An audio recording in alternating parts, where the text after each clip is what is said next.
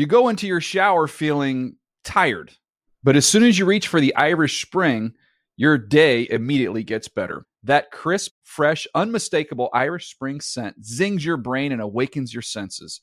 So when you finally emerge from the shower 37 minutes later, because you pay the water bill so you can stay in there as long as you want, you're ready to take on the day and smell great doing it.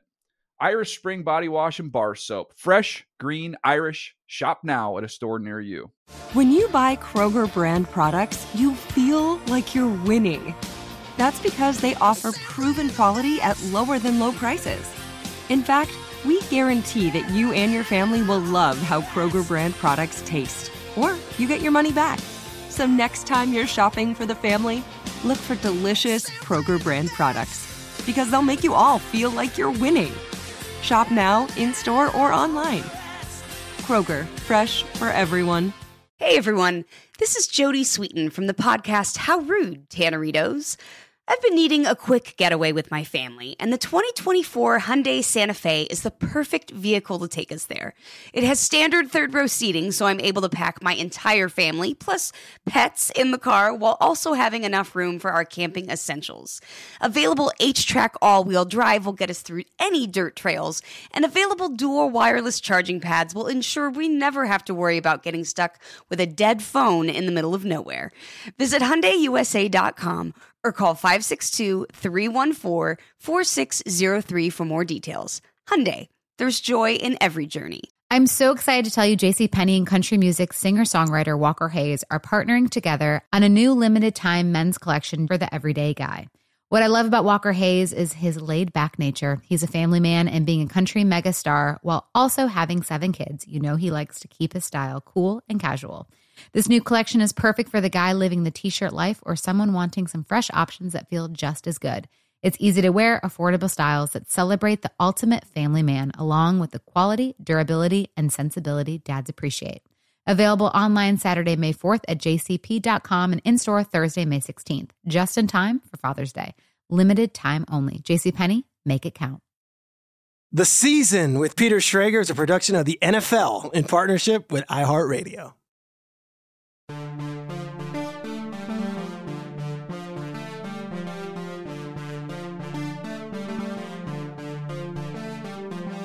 What's up, everybody? This is Peter Schrager. This is The Season with Peter Schrager, and it is the third Tuesday in May when we're recording this. And I'll tell you, usually this is like the dark, dead time of the NFL offseason. Anything but. I'm joined here by my producer, Aaron Wong Kaufman. Aaron, the league meeting is going on right now, and it is not the one in March. It's the one in May. And usually the one in March is where all the big news comes out. But yesterday, there was a few news items that I'm going to run through with the listeners, and I want to get your thoughts on one of them. First off, the Super Bowl in a few years, the next site is going to be in San Francisco, Santa Clara. It's going to be at Levi's Stadium. That's Super Bowl 60. So that's one piece of news.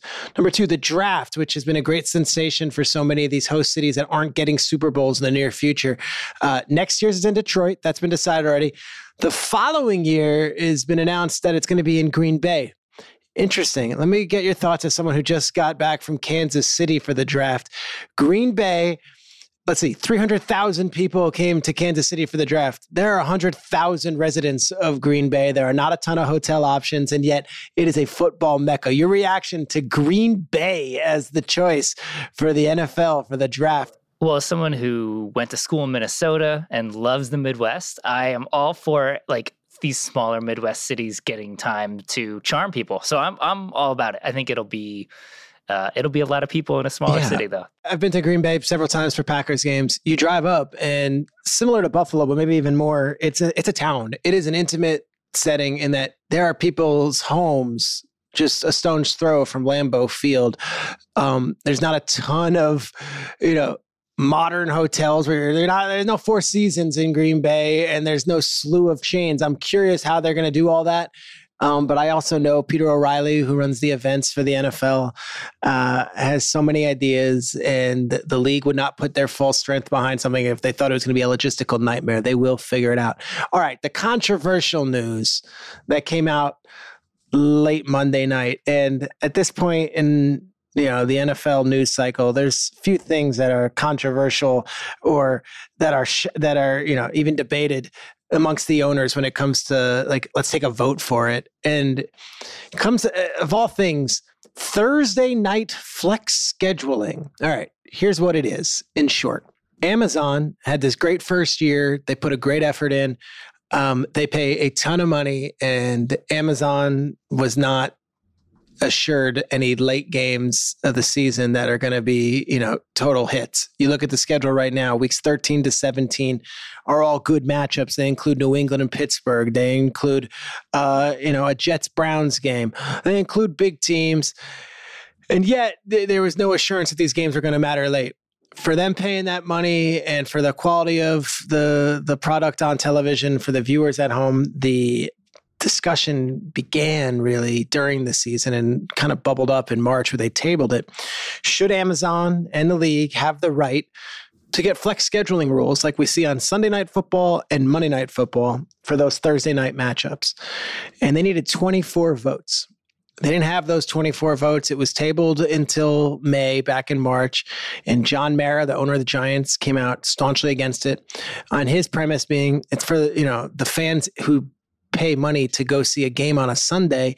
You buy 4 tickets. You sometimes get a hotel if it's out of town. You invest your entire Sunday plan based on a schedule release that happened last week. And then you find out that, wait a second, that game's not on a Sunday and it's not being flexed to the nighttime, which, although an inconvenience, you can adjust. Maybe you have to buy a new flight the next morning, whatever it is. No, this game is going to be 72 hours earlier. It's going to actually be on Thursday night. Now, Mara was very outspoken about it. I saw Mark Davis was outspoken about it, against it. Quietly, there were a lot of people who were for it, saying, hey, this is good for the product of the game. The NBA doesn't have a set scheduled time until a day out. People seem to make it work. College football, you know who you're playing and where. You don't know when the time of those games are, and we're a couple months from the start of the season. That's been some of the arguments. The argument that really struck me, though, was what Jerry Jones said in a public comment, and said that only 7% of the NFL's fans are ever going to step into an NFL stadium. And that 93% of NFL fans are watching at home. So whether we want to dismiss the fan that pays for the season tickets, all that, and the owners would swear up and down and the league would swear up and down, and I agree, they don't want to inconvenience anyone. The best product possible on that TV and the best game possible might benefit the fans more from a greater whole. I'm not making that argument.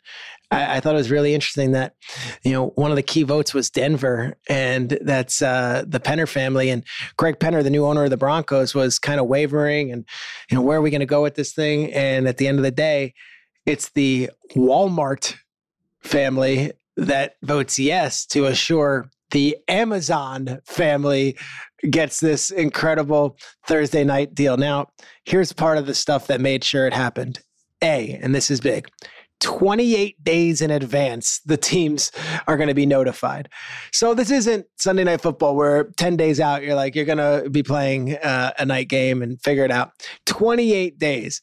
I would think the schedule makers are going to be really, really, conservative in saying that game is irrelevant 4 weeks out, especially with all those different games. And I don't have them up now, but they're all good games. On paper in May. I don't think that's going to be something where they're going to be rushing to make a change. Second part of it, from what I hear, and these come from sources, and you can aggregate this and do whatever you want, like the Sunday night requirements are going to be one thing. The Monday night requirements to flex a game from Sunday to Monday are going to be a little harder.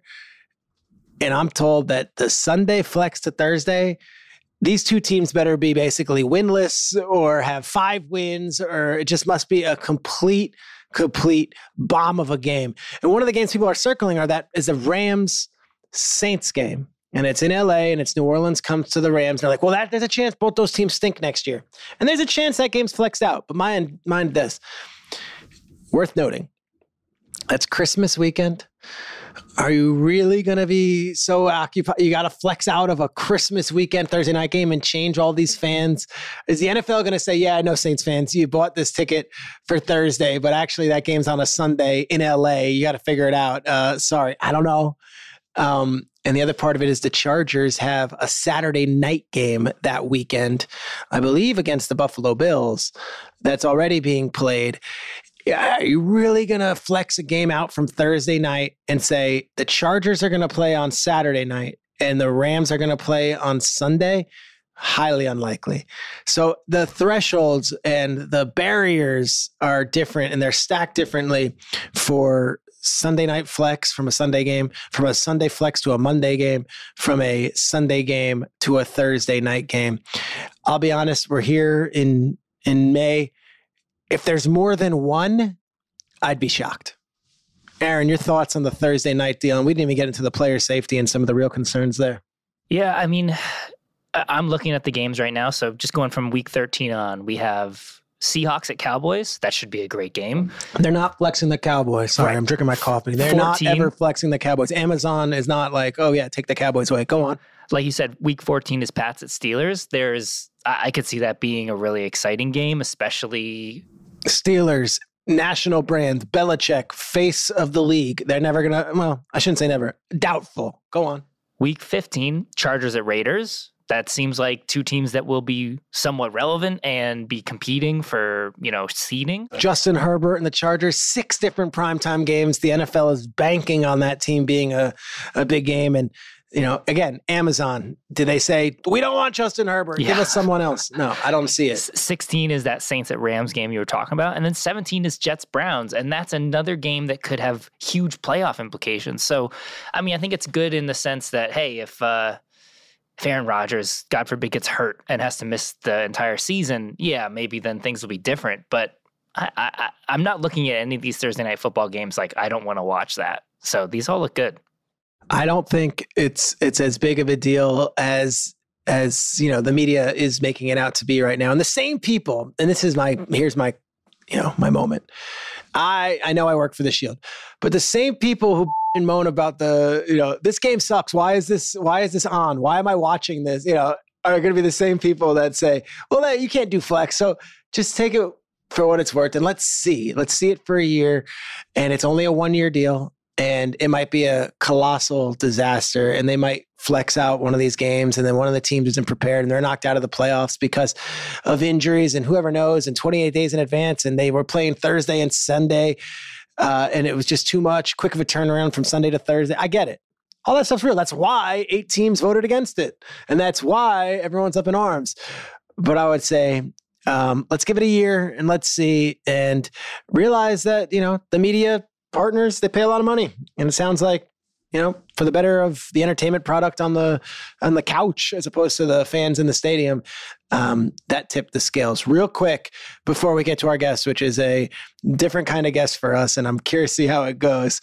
I wanted to talk real quick about the biggest sensation right now in football stadiums around the country, and I'm not talking about OTAs, and I'm not talking about this Taylor Swift thing. Is legit, man. Like I said before we got on air, and we've got our friend Jason English from iHeart here as well. And Aaron, I have never in all my years working for the NFL gotten so many texts from friends in the industry, outside the industry. Got one from a guy who, knows me sort of way not close enough to even ask this. Hey, bro, I know you're tight with the Jets. I know you're tight with the Giants. Bro, I know you work for the NFL. I'm sure there's is there any way to get tickets to these Taylor Swift concerts? I did not see this coming. It's a gap in my pop culture knowledge. I had no idea Taylor Swift is as huge as she is, to the fact that I'm not talking one friend, 2 friends. I'm talking best friends who do not ask me for Super Bowl tickets. They don't ask me for Giants Raiders in the middle of September where they would love to take their son because it's just too big of an ask and it's weird. The text always started this: I know it's a long shot and I feel awful asking, but do you have any hope? The answer is I don't. I have made calls. I called Robert Saleh. I called Joe Shane. I called the PR guy from the Jets, Eric Gelfand. I've called several people just to see, hey, everyone's willing to pay face value, probably more. And the answer is a hearty laugh from all of them. There is nothing we can do. And it's not because they don't have hookups to tickets. They're all spoken for. Aaron, did you have any idea Taylor Swift is the sensation that she is? And there's been trends pieces about the dads wearing all this stuff, and it's become a whole thing every weekend at a different football stadium. MetLife is Memorial Day weekend, and I am 0 for 20 with friends asking me for tickets. What do you say? Yeah, I mean, she's beyond huge. Like no one else, I think, really at this point could have a tour like that. I have friends who went through the whole ticket pre-sale fiasco where they were trying to sign up and use credit card, signed up for a credit card to get early access and didn't get the tickets still, and now have this credit card. And I personally am not like a huge Taylor Swift fan. Like, are you apathetic or like not a fan? Like to the point where I know all her songs, like I just wouldn't buy a ticket? Or are you like, I don't know if you want to upset, like there's the Beehive with Beyonce. Like, are we doing this? So I personally, you're like, I'm team Scooter. I can't go. No, she has some really great pop songs. I think I don't like her lyrics generally. Like she has a song where she rhymes cardigan and car again. And I think that's lazy. She has incredible pop songs. She's worked with some incredible artists, and there are songs of hers that I love, but I'm not like, oh, every single song I love, love, love. So yeah. I think I was thrown off because I imagined, okay, Beyonce's on tour, everyone goes and sees it. I would think like Lady Gaga's on tour, everyone goes and sees it. And then you got like your old heads, like Bruce is at we're going, everyone's going to see Springsteen, or even Dave Matthews too. I guess that's really dating me, Dave Matthews. But I've never in my life seen something like this Taylor Swift thing. So Taylor, if you're listening to this season with Peter Schrager, you're welcome to be a guest. Aaron will call in sick that day. We'll fill in for a different producer. I appreciate your music. I think you're pretty good. I dig it. I think you're fine. I like it. So I won't be going to the concert, and nowhere will any of my friends who asked for tickets because I couldn't hook them up, and I feel kind of bad about that. Aaron, our guest, I'm super excited. One of my favorite comedians, one of my favorite actors in the many shows and movies he's been in, but I don't know him. I don't know if he likes football. I don't know if he knows who I am. And that makes for really good, spontaneous podcasting. Actor, comedian David Cross is up next. You go into your shower feeling tired, but as soon as you reach for the Irish Spring, your day immediately gets better. That crisp, fresh, unmistakable Irish Spring scent zings your brain and awakens your senses. So when you finally emerge from the shower, 37 minutes later, because you pay the water bill so you can stay in there as long as you want, you're ready to take on the day. And smell great doing it. Irish Spring Body Wash and Bar Soap. Fresh, green, Irish. Shop now at a store near you. What's up? I'm John Wall. And I'm CJ Toledano, and we're starting a new podcast presented by DraftKings called Point Game. We're now joined by 3-time NBA Sixth Man of the Year, elite bucket getter. Let's please welcome Jamal Crawford to Point Game. King of the Court one-on-one tournament. If they had it back in your prime, do you think you could have took it all? I'm going to be honest with you. I don't think I could have took it all, but I think I would have shocked a lot of people. I think Kobe and everybody in their prime, Kobe would win a one-on-one contest. Yeah, because you got to think, he's going to guard. He don't care about guarding. He's going to guard. He's going to guard. Like, you see him in the Olympics, he's going to guard. And then on top of that. Like that, see that? Ladies and gentlemen, please welcome Sam Cassell to Point Game. I remember you came in my room crying, tears, crying. I mean, he was in a culture shock. And then he's going through withdrawals about winning. Remember what I told you? I said, OG, you think I can get paid and go back and play in college because it ain't it? Check out Point Game with John Wall and CJ Toledano on the iHeartRadio app, DraftKings YouTube, or wherever you get your podcasts. Good sleep should come naturally, and with the new Natural Hybrid mattress, it can. A collaboration between award-winning mattress brand Leesa and home design favorite West Elm, the Natural Hybrid is the culmination of these two companies' shared values: premium materials, meticulous craftsmanship, and sustainable practices. Made with natural latex, responsibly sourced natural wool, and environmentally safe foams, the Natural Hybrid elevates your sleep sanctuary, indulges your senses, and supports a greener tomorrow. Plus, when you purchase the natural hybrid, you're also helping fuel Lisa's work with shelters and those in need. Since 2015, Lisa has donated more than 40,000 mattresses to ensure children and families have a safe place to sleep. Don't put off a good night's sleep any longer. Get a Lisa mattress today for a sound sleep tonight. Visit lisa.com/iHeart. That's LEESA.com/iHeart. Okay. I love Walker Hayes. He's amazing. He's so fun, such a great entertainer. And that's why I'm so excited that JCPenney and country music singer-songwriter Walker Hayes are partnering together on a new limited time men's collection for the everyday guy. The Walker Hayes for JCPenney collection is an upbeat playlist of instant classics with laid-back appeal and down-home vibes. As a dad of 7 kids, he knows exactly what fathers want and need when it comes to their style. This collection reflects his casually cool styles with outdoor-inspired details and versatile colors. Perfect for the guy living the t-shirt life or someone wanting some fresh options that feel just as good. It's easy to wear, affordable styles that celebrate the ultimate family man, along with the quality, durability, and sensibility dads appreciate. Available online Saturday, May 4th at jcp.com and in-store Thursday, May 16th, just in time for Father's Day. Limited time only. JCPenney, make it count. All right, as I mentioned in the monologue, huge fan of this guy, have long been just an admirer from afar. And when Aaron and Jason, we got to the off season of the NFL season, I said, let's have a lot more guests who aren't necessarily NFL coaches or players, general managers. Who do you want? And I said, I want XYZ. And one of the names was David Cross, who I'm a huge fan of. And sure enough, I was blown away. We got an email response back saying, yeah, David Cross will to join you. Guys, actor, comedian, longtime guy who's been entertaining you for years. David Cross, welcome to the Peter Schrager, the Season with Peter Schrager podcast. Thank you. Yeah, usually it's actor, comedian, bon vivant. So if you want to add that, maybe go back and, you know. I think that's what I ultimately want to do with my life. Yeah. Like, I want to be able to say bon, and what do you think of just lunch, see a show at night, just go to a gallery? Like, what is the life of a bon vivant, you think? You know, it's a lot of air ballooning, and it's a lot of charity work for animals with only 3 legs. And, you know, I'm really deeply ensconced in the fashion industry. I do just cuffs. I do a lot of different cuffs, and I only do cuffs. And it's just all it's crazy. It's all over the place, but you know, it's a tough but enriching lifestyle. It is. It's good.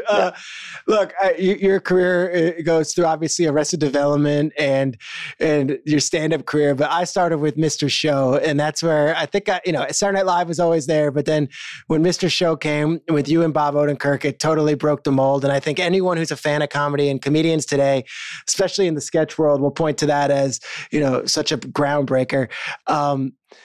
Do you still get that on? I mean, do you get that being stopped for you? Like, do people still stop you, Mr. Show, or now we're so many years removed where you don't get that as much as you used to? Sure. Like, I mean, it's all over the place. Some people have no idea about Mr. Show. Don't even know it existed, but they know me from these other things, and other people know Mr. Show, but don't know the other things. So it all depends. But I still definitely get a lot, and I'm on tour currently, and so meet a lot of people who are bringing in kind of Mr. Show mementos. Yeah, minutia that, or what, ephemera, I guess is the right word. Things that I've forgotten all about. Like, hey, can you sign this, weird hockey stick model thing I made? It's from the whatever sketch. I'm like, I don't remember that. Sure, I'll sign it. Bring it over. I listened to Odenkirk had his memoir that came out last year. I listened to the audiobook and I loved it. And he takes us through the origin of that show and this like HBO and them taking a risk on you guys. Can you take us through it from your lens? Like, here you guys are obviously established sketch guys and you've got different paths, but to come together and be given that kind of platform on HBO at that age, what was it like? Well, I mean, it was amazing and life-altering. And I was not nearly as established as Bob was. Bob was on SNL briefly, and then he was a a big part of the Ben Stiller show as an actor and a writer, but I was just a writer, and I was brought on midway through. And Bob and I started working together, just doing shows in LA, just, with our friends, for our friends, we didn't have an eye towards the future. Bob did eventually more than I did. I was still like, well, let's get drunk and have fun. And Bob's was more focused, and then we were doing these shows, and they were clearly very, very successful immediately. Like, people in the audience really liked them, and it started to become a thing where it was felt like an event. Like, you wanted to go to these shows when we put them on, and then Bob, through his manager Bernie Brillstein, we started bringing, and also there was a little bit of buzz. So ABC is there, and HBO's coming, and set the stage for us. Is it like one of these like small clubs? Like, I know that Luna Lounge is like a big thing that everyone talks about. Like, is it like one of those like small cafes and you guys are doing a little underground, and then all of a sudden,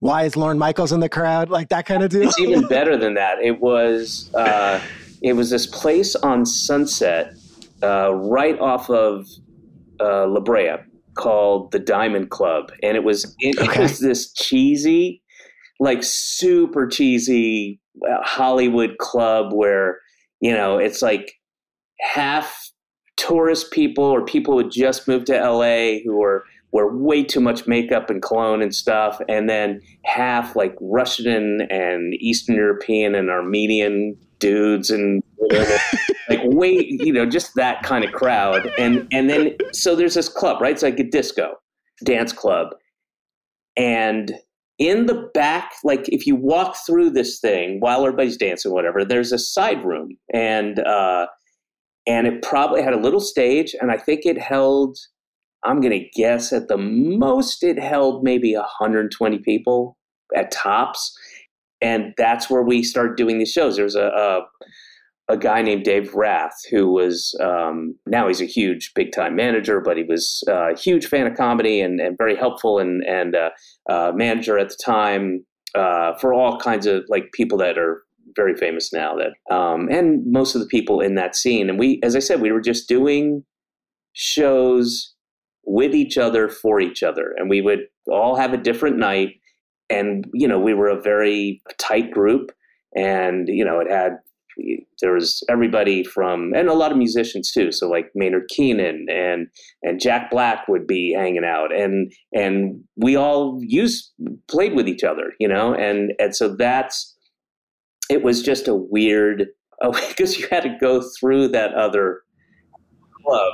Yeah, the Eastern European nightclub. A little room in the back, and it was really funny, but it was cool, and it was like we got a space, and we just did these shows.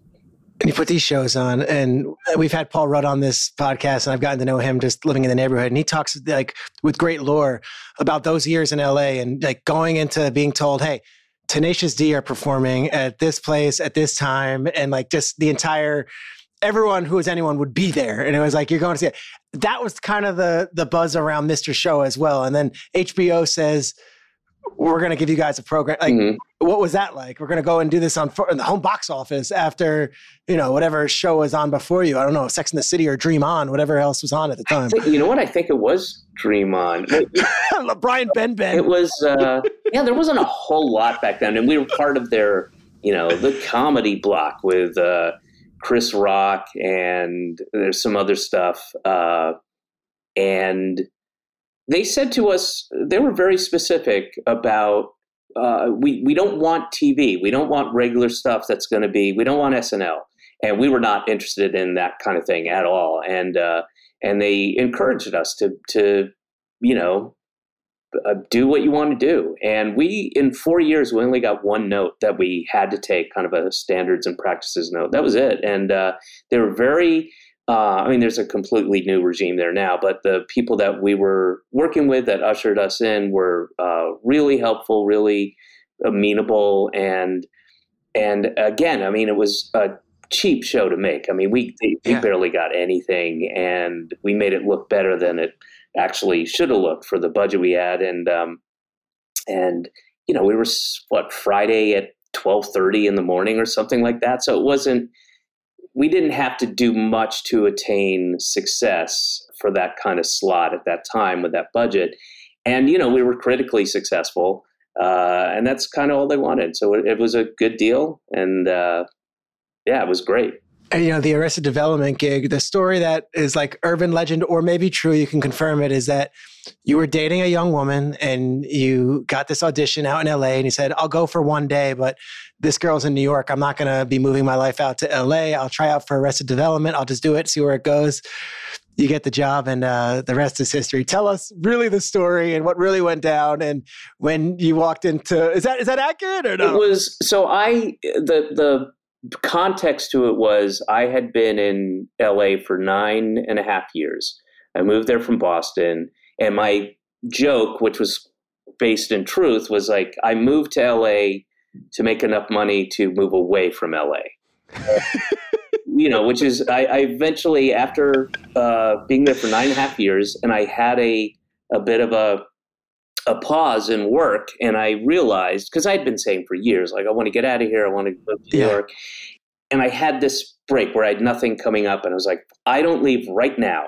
I'm going to wait here another month, and then another job will come, and I'll be here for another 2 years. So I took this opportunity and moved to, and I didn't have a lot of possessions. I still don't. I never did. But I moved, put all the stuff in one of those little U-Haul things, moved to New York, had a great time being in New York and doing stand-up and stuff. And then I met this woman who we had a really good relationship, and it eventually lasted for like 3.5 years. We're still friends, and our kids play together. But we were in the midst of it, and I got an offer for Arrested Development, and I didn't even look at the script. I wasn't interested. I was like, there's no way. No audition, nothing. They offer it you straight up. Mitch Hurwitz is like, you're our guy. Initially, they wanted me to look at Job, and I read the script, and I did not have a handle on Job at all. And once you see Will Arnett, it's born to be him, yeah.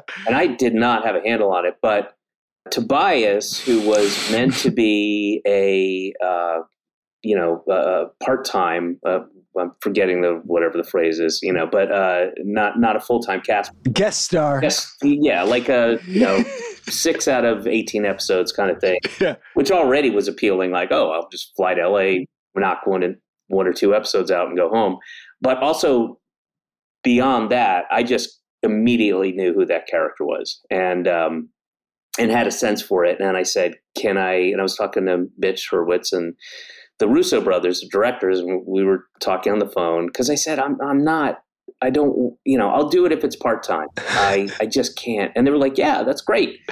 That's meant to be part-time. And then I came out to shoot the pilot, which was, you always take longer to shoot the pilot. And that was probably like a 10-day shoot. And I realized around the third day that it's really something special. This is just from the pilot, and the cast was amazing. The dialogue was great. It was fun. They let us play around and improvise. And I called my girlfriend from the little bridge thing that's in the Beverly. What's across from the Beverly Center? The Beverly Connection, right? Across the street is the smaller one. I was up on this little bridge thing, and I called her and was like, hey, so good news, bad news. And I basically said, I have to do this show. Yeah. And, it's really special. And so, I think I can speak for everybody that we all felt that thing when we were shooting it. Like, this is something special. I mean, such a cool cast. And obviously Sarah is a kid at the time. And, you got obviously Bateman and Arnett and all of them go through it. It's every story you hear. And I know that Bateman obviously has the Smart List podcast where he talks about it often with Arnett. It's like, it seems like it was just a really fun time and you guys had a blast. And isn't that the best working environment you could possibly imagine? Just a fun experience working. That's the best. And I'm at the place, and I even before I was at the place, I guess I just always had the attitude, I do not want to work on anything that's not fun, unless it's going to pay a crazy amount of money. But life is too short. I just want to have fun. I want to be able to play around and be in a set that there's laughter and joy. And that set always had, there was a lot of laughs on that. And it was a really fun privilege that a lot of actors don't get to have, And look at that show. And again, now you've got Mr. Show, and you've got Arrested Development. You're stacking these huge hit shows that everyone loves. Cult favorite, one of them. The other one is a massive mainstream favorite, all this stuff. And yet you're still on the road, and you still do the stand-up comedy, and you're on tour right now. And I'm sure the audience comes for all of it, and they come from all corners. But the life on the road, I mean, you're a father. Like, it is a grind, and yet you're still doing it. Do you have a passion for it, or is this one of those things where you're like, it's just in my blood that I've got to be on the road? It's just what I do. I'm a stand-up comedian. It's both. I had this revelation not too long ago that I was talking to my wife about it. Like, I realized I do all these things. I write, I act, I produce, I direct, I do stand-up, but I realized, like, I'm a stand-up. Those other things are fun things to do, but I felt it when I had to cancel the last tour that I was going to do because of COVID. And the set was all ready, and I was looking forward to going out, and then had to cancel it. And it hit me more than I expected it to. It was really disappointing, really, and I miss it. And I'm out on the road now. And as you said, it's a grind, and it kind of, I used to go out and I have the whole family, or before I had a daughter, just go out and have a tour bus, and it was easy. And because my daughter's in school and I want to be here as much as I can, I basically am going out, 3 or 4 days, and then I'm home for 3 or 4 days, and I'm out for the weekends and, Thursday through Sunday, whatever. And it's hard because you just you're either in a car for 6 hours driving to the next gig the next morning, or you're getting up and you're in a small airport making a connector through Charlotte to get to Omaha or whatever. And that part is a grind. And, I do an hour and a half, and then I'm doing these meet and greets later. So I'm wiped by the end. I drink a lot. I can't, not in an alcoholic way. I can't stop drinking. It is a grind, but I love it. I love the set I'm doing now. It's probably my favorite set I've done in a long time. And we've done like 42 shows, I think, and we've got another 35 or so. I'm going to take the summer off, but then I'm back in September and October, and I'll go to Europe for a little bit. And it's the thing that if we lived in some weird world where they're like, you can't pick one thing, you had to pick one thing, it would definitely be stand-up. Let me ask you, as a stand-up for many years without kids and without children, and would you ever roll your eyes at, like, here's my parenting set, or here's my bit on kids' youth sports, and then now it's like, oh, no, I totally get it, and like, that is where I'm going with this stuff because everyone can relate to it. Oh, I would only roll my eyes at like an hour of that. I hate those things. Like, yep. I would, the idea of like an evening of comedy about being a parent is, that sounds awful. And I have plenty of jokes or bits or observations about having a kid that I have because I have a kid, but I mean, that's probably no more than 30% of my set. And it's really about other things. It's not about simply like, my kid did this thing and da-da-da. It's really about the things around it, You go into your shower feeling tired, but as soon as you reach for the Irish Spring, your day immediately gets better. That crisp, fresh, unmistakable Irish Spring scent zings your brain and awakens your senses. So when you finally emerge from the shower 37 minutes later, because you pay the water bill so you can stay in there as long as you want, you're ready to take on the day and smell great doing it. Irish Spring Body Wash and Bar Soap. Fresh, green, Irish. Shop now at a store near you. What's up? I'm John Wall. And I'm CJ Toledano, and we're starting a new podcast presented by DraftKings called Point Game. We're now joined by 3-time NBA Sixth Man of the Year, elite bucket getter. Let's please welcome Jamal Crawford to Point Game. King of the Court one-on-one tournament. If they had it back in your prime, do you think you could have took it all? I'm going to be honest with you. I don't think I could have took it all, but I think I would have shocked a lot of people. I think Kobe and everybody in their prime, Kobe would win a one-on-one contest. Yeah, because you got to think he's going to guard. He don't care about guarding. He's going to guard. He's going to guard. Like, you see him in the Olympics, he's going to guard. And then on top of that. I'm not guarding like that, see that? Ladies and gentlemen, please welcome Sam Cassell to Point Game. I remember you came out from crying, tears, crying. I mean, he was in a culture shock. And then he's going through withdrawals about winning. Remember what I told you? I said, OG, you think I can get paid and go back and play in college? You think I ain't need it? Check out Point Game with John Wall and CJ Toledano on the iHeartRadio app, DraftKings YouTube, or wherever you get your podcasts. Tired of restless nights? Meet Lisa, the sleep experts. Here at Lisa, we know that good sleep is essential for mental, physical, and emotional health. That's why their mattresses are made for exceptional comfort and support, catering to every sleep need. Check out Lisa's Sapira Hybrid Mattress, named Best Hybrid Mattress 5 years running. Sleep hot?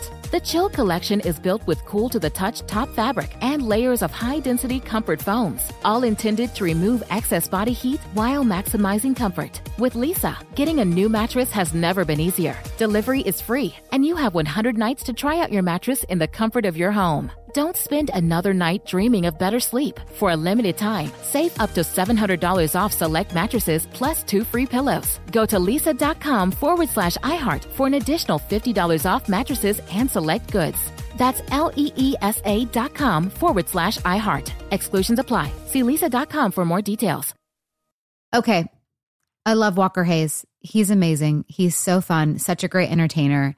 And that's why I'm so excited that JCPenney and country music singer-songwriter Walker Hayes are partnering together on a new limited-time men's collection for the everyday guy. The Walker Hayes for JCPenney collection is an upbeat playlist of instant classics with laid-back appeal and down-home vibes. As a dad of 7 kids, he knows exactly what fathers want and need when it comes to their style. This collection reflects his casually cool styles with outdoor-inspired details and versatile colors. Perfect for the guy living the t-shirt life or someone wanting some fresh options that feel just as good. It's easy to wear, affordable styles that celebrate the ultimate family man, along with the quality, durability, and sensibility dads appreciate. Available online Saturday, May 4th at jcp.com and in-store Thursday, May 16th, just in time for Father's Day.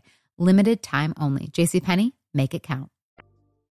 You grew up in Georgia? Yeah. Football allegiances, college and pro would be what? Well, pro is the Falcons, of course. Okay. I was gonna. I know this isn't. This is just audio, but I was gonna wear my one-off limited edition Falcons. Steve Bartkowski, who we rolling with? What do we got? What era? Ryan. What are we talking? Matt Ryan. Yeah, I mean, he was not the issue with that team, and that's true. He wasn't, and I got in a lot of arguments. Yeah, I was a big Steve Bartkowski fan. You know, there hasn't been a whole lot to be excited about as a Falcons fan, but cautiously optimistic about the coming years. You know, we'll see how Desmond does, and we'll see. It's cool. Like the Falcons fandom is like, you had the Super Bowl year in 99 where it was kind of out of nowhere and it was a dirty bird and all that. Mm-hmm. And then in 2016 with Matt Ryan, he goes and wins the MVP. And obviously the Super Bowl goes as it goes. We don't have to go down that road. It's funny you say Matt Ryan, he just retired or he's taking a job at CBS. He might come back. He's going to be an announcer. And we had a debate on our morning show on NFL Network. Is Matt Ryan underappreciated? In my case, he's been wildly underappreciated because the first thing out of everyone's mouth is 28-3, how he lost Super Bowl. Sure. Not the fact he was an MVP and a starting quarterback in the league for 15 straight years. One of the hardest things to do is durability. He didn't lose the Super Bowl. The choice to pass lost 3 times. Super Bowl. The head coaching lost. Defense, it's a team sport. But I would totally blame the coaching on that. I mean, that was crazy. We all sat there going, what the f***? And yeah, that's not Matt Ryan's fault. And the only knock I can give Matt Ryan is he's not very mobile, right? And sure. And in the certainly the latter half of his career, there was a shift to that kind of quarterback and offense. And it was like he straddled two generations in a way. But again, like I said, he was not the problem, or certainly not the sole problem of that team. And getting rid of him for Marcus Mariota is like, well, okay, why? What are you doing? Yeah. And you didn't get anything. No, it's over. Yeah, I mean, he's underappreciated, certainly in that context, you know? Yeah. Did you have college football? I know it's huge college football time. You were Roswell, Georgia is where you're from? Yeah. I mean, I didn't, I wanted to go to UGA, and all my friends went to UGA after high school, but I wasn't accepted there. It actually became the premise of a Mr. Show bit. Okay. That's a real thing. This guy, Mo Phelps, who's dead, but he was the dean of admissions, and this whole thing became a Mr. Show bit where we quote him for real, what he told me about going to UGA, and because I drove up there to have it. What did he say? He asked me what, and this is after, they won the Sugar Bowl, there were the championship with Herschel Walker and everything. Yeah. And he's like, what do you want to major in? And I said, acting. And he said, acting. He's just the old Southern, the old Southern good old boy, a bit of ball and a short sleeve polyester shirt, and he goes, what's acting but just jumping up and down on stage and yelling and screaming a lot. And, what am I supposed to say to that? And I just drove up there, and this is before Athens was all accessible. You had to go through these small towns, everything, get there, and pain in the ass. And I was like, I don't know what to say to that. There's no, I could say a logical response, but it's, what kind of conversation are we going to have? I was like, okay. Did you start listing actors? Like, there's this guy, Marlon Brando, Charlton Heston. These are great. It was clear that this was kind of a futile thing. And we had another probably five minutes of talking. Thank you very much. Please consider my application. And then I left. I was like, well, they're not going to pick me. And ended up taking a year off and then going to school in Boston, which was just as well. Yeah, it worked out. Just a couple more things. And one of the deals, it's not like a fun topic, but for our listeners who follow the NFL, like the writer's strike is going on right now. I saw you were out there on the front lines.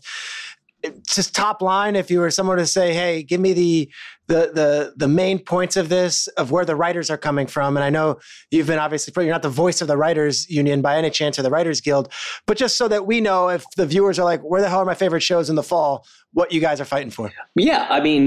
Very simply put, just fairness, a lot of this is not about, hey, I want, $100 an hour. It's really, it's much like the last strike in 2008. It's about new technology and new things that have come up since the last negotiation that nobody had planned for. The last time it was about DVDs. Like, are writers going to be compensated since all their work is coming out on DVD? Akin to actors' residuals. And this time a big part of it is about AI. And making sure that writers aren't replaced by robots. And it's just about fairness, not necessarily right now, but before, what we are looking for in the future, which has always been, it's 100% of the time, you have to anticipate what is going to happen 10 years from now and be prepared for it and be compensated and just fair. It's just, I can't make it any more simple than saying it's about fairness. It's about paying. Without writers, there's no show. All right. Yeah. And I don't care how many computers you get. You're not going to write, Succession and Better Call Saul and Arrested Development and Severance and all these, Breaking Bad and Sopranos and all these shows aren't going to be written by computers,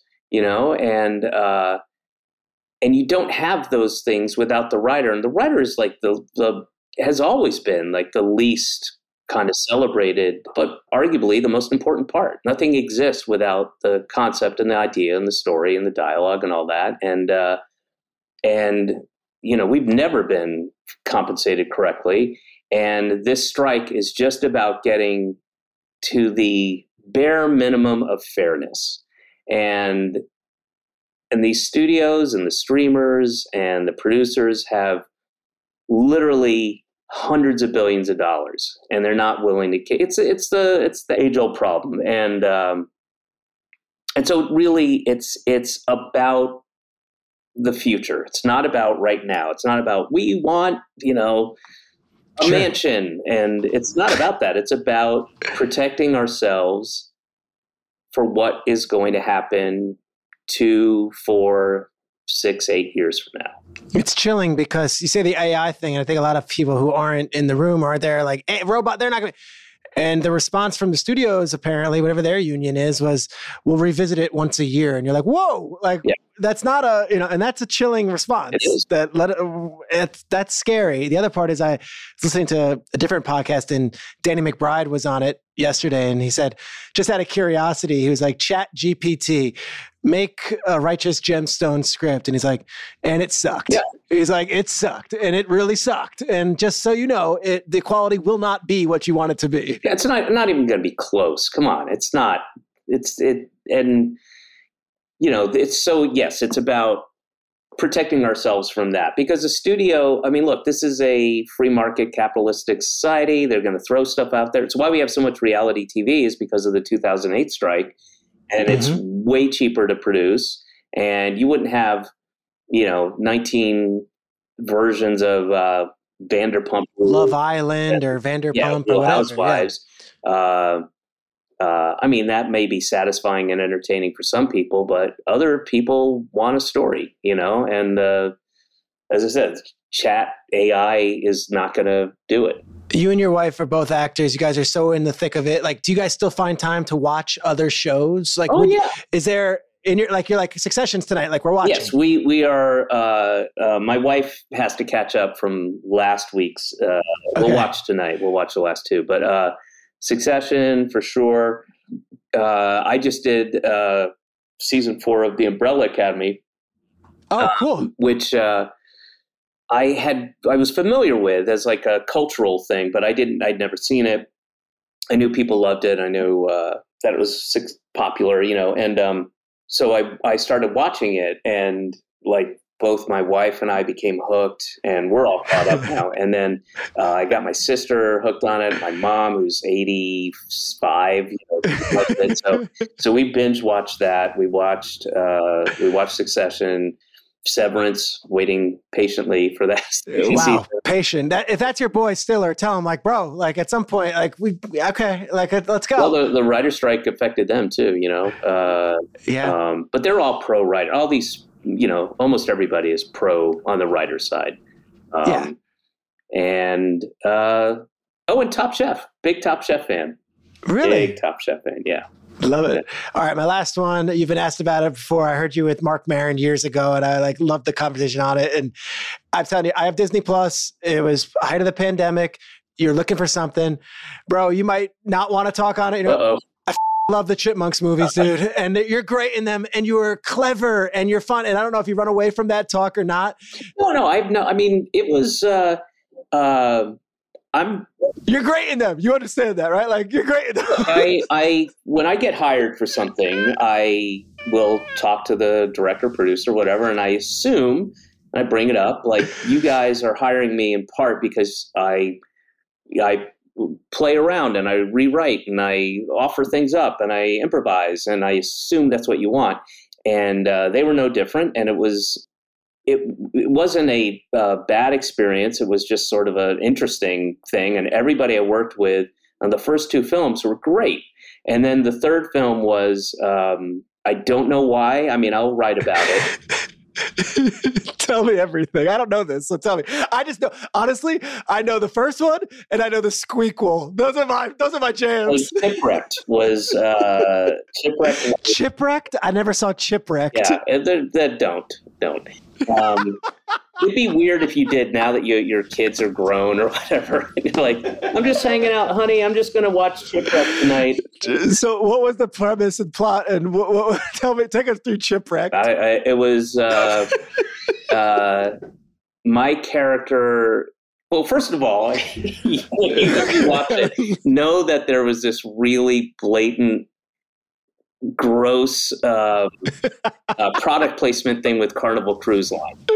So it takes place, the whole thing, or most of it takes place on a Carnival cruise, in which the people that were on, the actual people that were on the Carnival cruise did not know that we were going to be shutting down big sections of the cruise. Oh, you guys didn't rent out the cruise ship? You did it while the actual cruise was going on? Oh, yeah. Yeah. And then I had this slideshow that I made. I used to do this, and it was called it's just fantasy versus reality. So you would see, I had tons of pictures of the extras in the set, and the people who were acting, like they took over like the water slide and the pool, there's drinks. And there are these hot, like 20-something, early 30s kids, and then you just pan over to the real man. It was just, oh boy, it was like the worst of Florida. And it was pretty sick. How long was the shoot? I think we were on the boat for 10 days. I think we were shooting for like 7 of those days. And then we were stuck on there, and there was no, and that was another thing.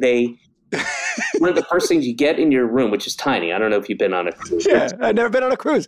But there's the first thing is this little. We got these little packages from production. There's no internet on the boat, and if you the ship to shore calls, if you need to make a call, it's like $90 or something.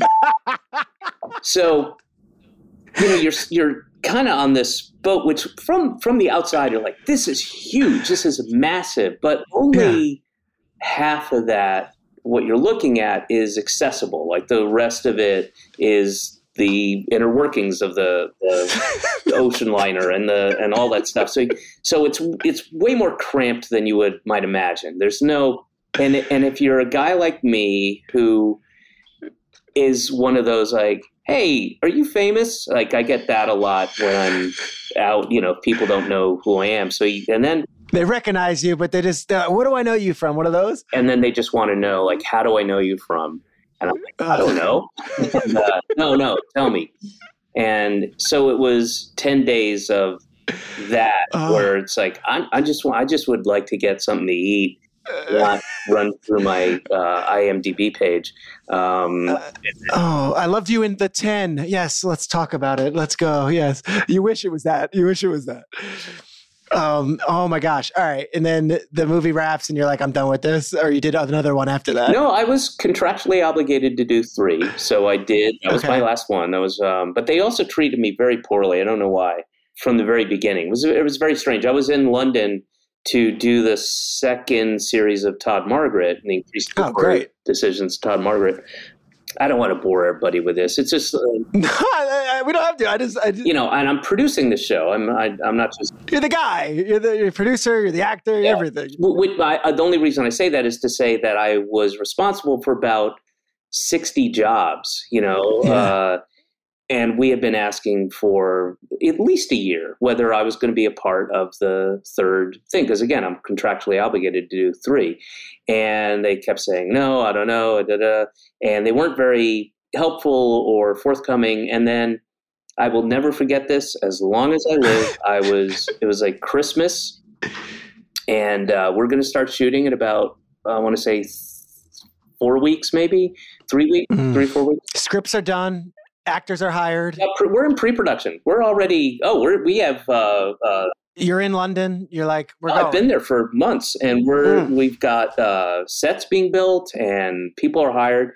And again, responsible for roughly 60 jobs, and a lot of these are friends of mine now. We've been doing the show. We did the pilot, then we did the first series, and now we're getting ready to do the second. And I was at Harrods with my wife. and which is kind of one of our little Christmas traditions when we're in London. Cool. You go to the food hall, whatever.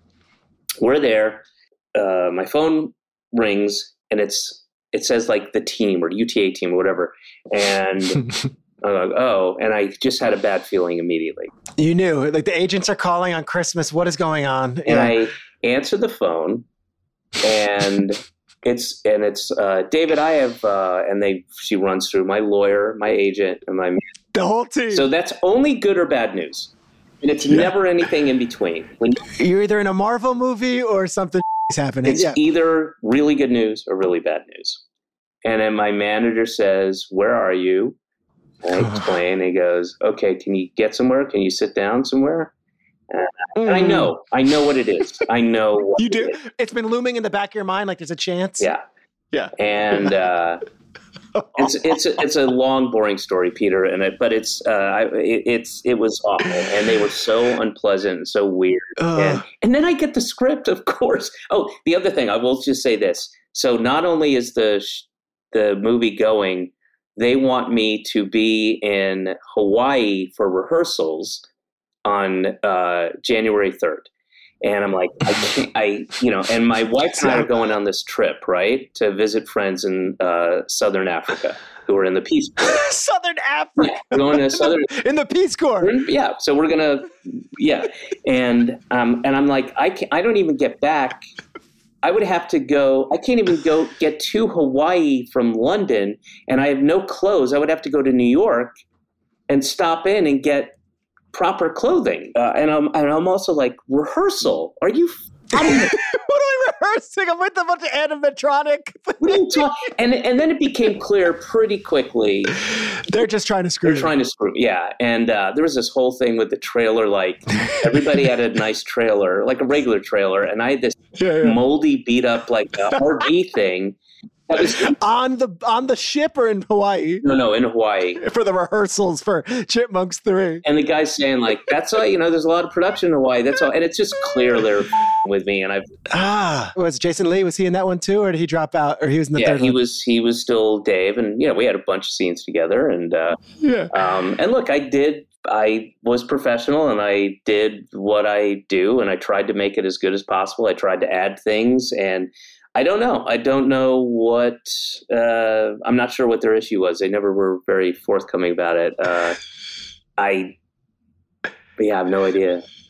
But then they withheld a bonus from me. Oh, stop. Now I'm angry. Yeah. Yeah, they withheld a bonus that I was supposed to get because contractually there was some language in there where I did something where I quote unquote disparaged the movie. It was strange. It was very odd. And it's the only experience I've had like that. I've never ever. Yeah. You've been in a million things. You've never, you're like beloved. That's amazing. Real quick before we wrap, what do you got going on now besides the tour? What else is shaking? And where else can we find you? I mean, as I said, the tour is going to be, that's taken up most of my time.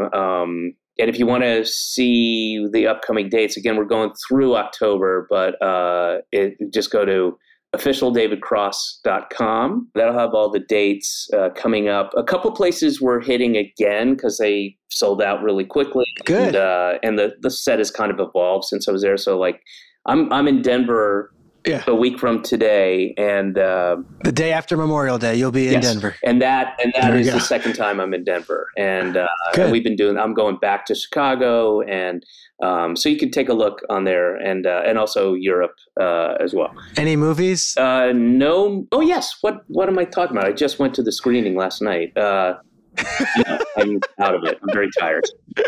What's the film? You Hurt My Feelings, and it's really good. It was that was the first time I'd seen it, and it was really fun to shoot. I enjoyed it a lot. It was cool. And my wife and I play a couple in therapies my real wife and I, Amber Tamblyn, play a couple that are in couples therapy with this guy, played by Tobias Menzies. We're supporting cast. It's really Julie Louis-Dreyfus and Tobias Menzies, and it's a Nicole Holland Center film, and it's really good. It's really good. I enjoyed it. Awesome. That's cool. And then I'm going to be on Umbrella Academy season 4. Super great experience, really great set, really fun character to play, and just what a treat and an honor to be a part of that show and that experience. So they were great. And then also I'll be in Justified Primeval, which I don't know when that will be coming out, but I believe it's coming out shortly. And that's what I got in the pipeline ready to come out. And I'll be touring. I'm taking the summer off, but I'm on the road until July, and then I will be back out in September. Great. Dude, you're awesome. I so appreciate you taking the time. I know it's the first time we're meeting. It's always awkward. Like, hey, good to meet you. We're going live on a podcast and an intimate thing about you. But I appreciate you so much for taking the time, and I hope you enjoyed it too. I did very much. And let's go watch a Falcons-Saints game together. Yes, we will. We'll go watch Falcons-Saints. Their new coach, Arthur Smith. I don't know if you're great dude, smart guy, and they drafted a running back, 8th overall, this guy, Bijan Robinson, who he might be the best running back to enter the league since like Saquon Barkley. So I feel very good about the Falcons, but I always do in May. So that's my feeling of confidence for you. Always in May. All right, guys. Thank you so much. David Cross is funny. Aaron, this is the goal of the podcast. We're going to get you the Arthur Smith interview you're craving. We're going to get you the offensive line coach of the Saints someday. But I also want to bring on guys that I love who have entertained me for years. David Cross is hilarious in Arrested Development. He was downplaying it almost there. And yet I think that just scratches the surface. You Hurt My Feelings movie he was talking about, which he was like, yeah, Julia Louis-Dreyfus is the star. That's a major star. That opens May 26th. Justified City Primeval airs July 18th. And then he's on tour. Tuesday, the day after Memorial Day, he's in Denver, where he said he's been sold out. But Aaron, David Cross, cool as hell.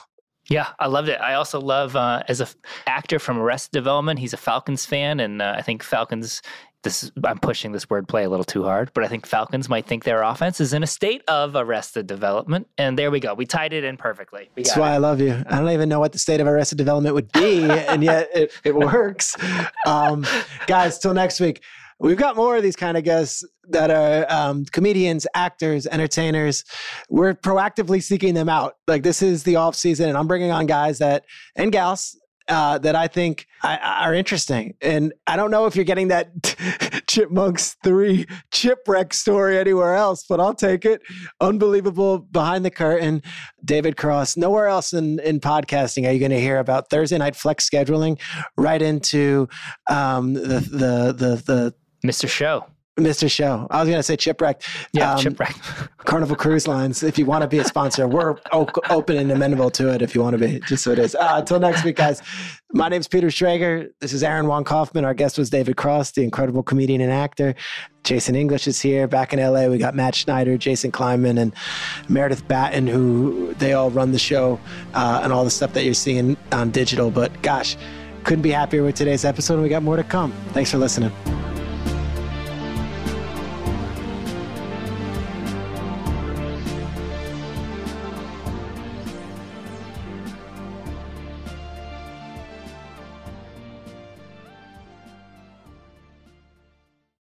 The Season with Peter Schrager is a production of the NFL in partnership with iHeartRadio. For more podcasts from iHeartRadio, visit the iHeartRadio app, Apple Podcasts, or wherever you get your podcasts.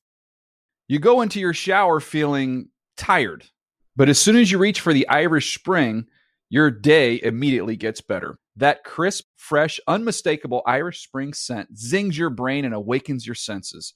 So when you finally emerge from the shower 37 minutes later, because you pay the water bill so you can stay in there as long as you want, you're ready to take on the day and smell great doing it. Irish Spring Body Wash and Bar Soap. Fresh, green, Irish. Shop now at a store near you. Getting ready to take on spring? Make your first move with the reliable performance and power of Steel battery tools. From hedge trimmers and mowers to string trimmers and more, right now you can save $50 on select battery tool sets. Real Steel. Offer valid on select AK system sets through June 16, 2024. See participating retailer for details. Open a limited-time 11-month certificate at Kemba Financial Credit Union. At 5.25% APY, it's more than triple the national average, plus it's a safe and secure way to grow your money. Visit your local branch or kemba.org/CD for details. Offer expires May 31st, 2024. APY equals annual percentage yield. Restrictions apply. $500 minimum and $250,000 maximum deposit. Advantage status required. Comparison based on bank rate average. Federally insured by NCUA. Hey guys, back at the playground again, huh? Yep. You know what this playground could use? A wine country. Heck yeah, and some waves so we could go surfing. Oh, yeah. Love that. A redwood forest would be cool. I'm in. Ski slopes. Let's do it. Can a girl go shopping? Yeah, baby. Wait! Did we just invent California? Discover why California is the ultimate playground at visitcalifornia.com.